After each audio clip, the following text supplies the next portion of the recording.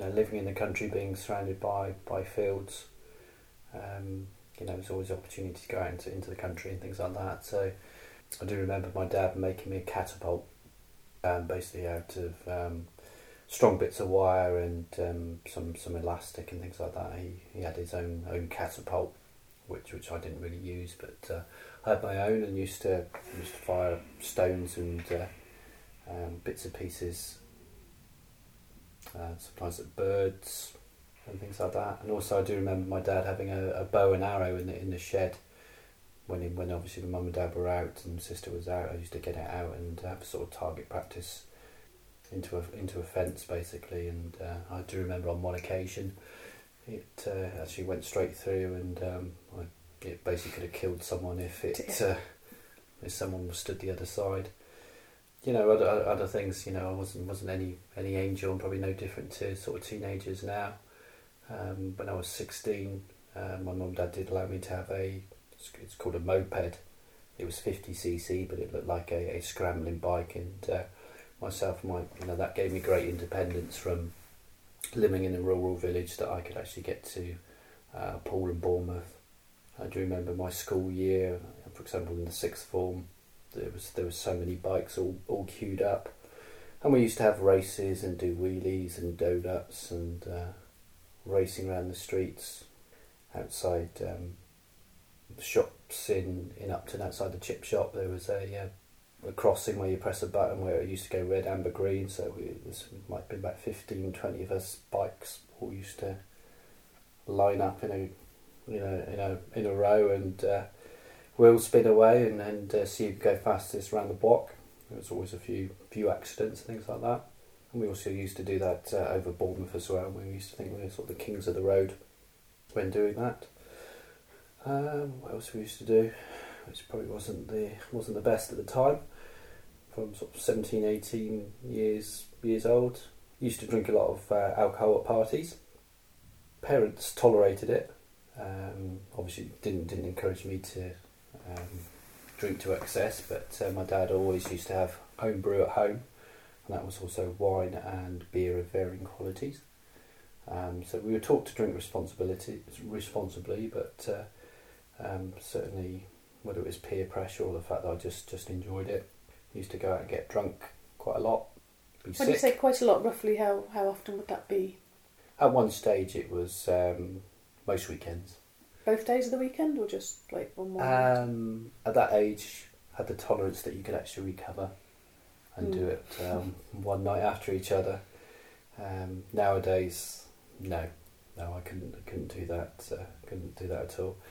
And there used to be a venue just outside Litchfield Travers where all the sort of 18 birthdays would be held, and that was like a notorious venue that we would all go down and get drunk and then stagger back up the hill to friends' houses. And then we always used to go into Poole as well, and the sort of things we used to do when walking home was to nick street signs, various garden ornaments, etc. And in the morning, when we all woke up around my friend's house, there would be, like I say, might be a bird table or various street signs, house names, numbers that we'd taken on the previous night's sort of drinking spree.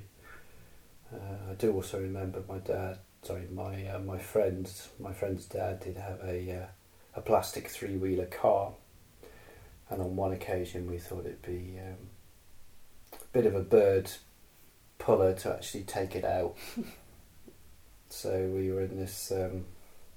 If it had been yellow, it would have looked like Del Boy and Rodney in there, because he was 6'5", very thin, bit like Rodney, and obviously we went for a little bit of a joyride in that.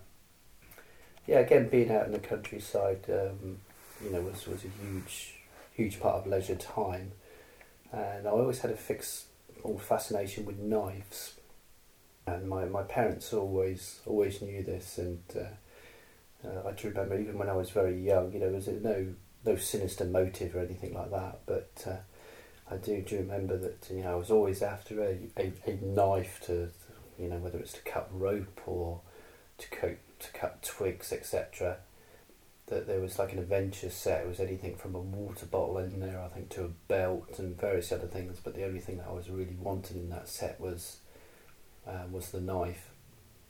And I think my mum and dad realised that. So at that point, I wasn't allowed a knife. But there did come a point when I was allowed a knife, and we used it for cutting trees, bark, and all that type of thing. But there was also one occasion when we made a den in a hay barn, and we did cut a number of hay bales, and the farmer did actually catch us and did report us to the police, which was embarrassing on many fronts and sort of quite frightening, because my dad also was a policeman at the time, and they did know each other. So I was in the back of the police car whilst it was explained that Dad's friend was on business, and I'd been taken home due to the fact that I'd been cutting hay bales along with 2 or 3 other of our friends.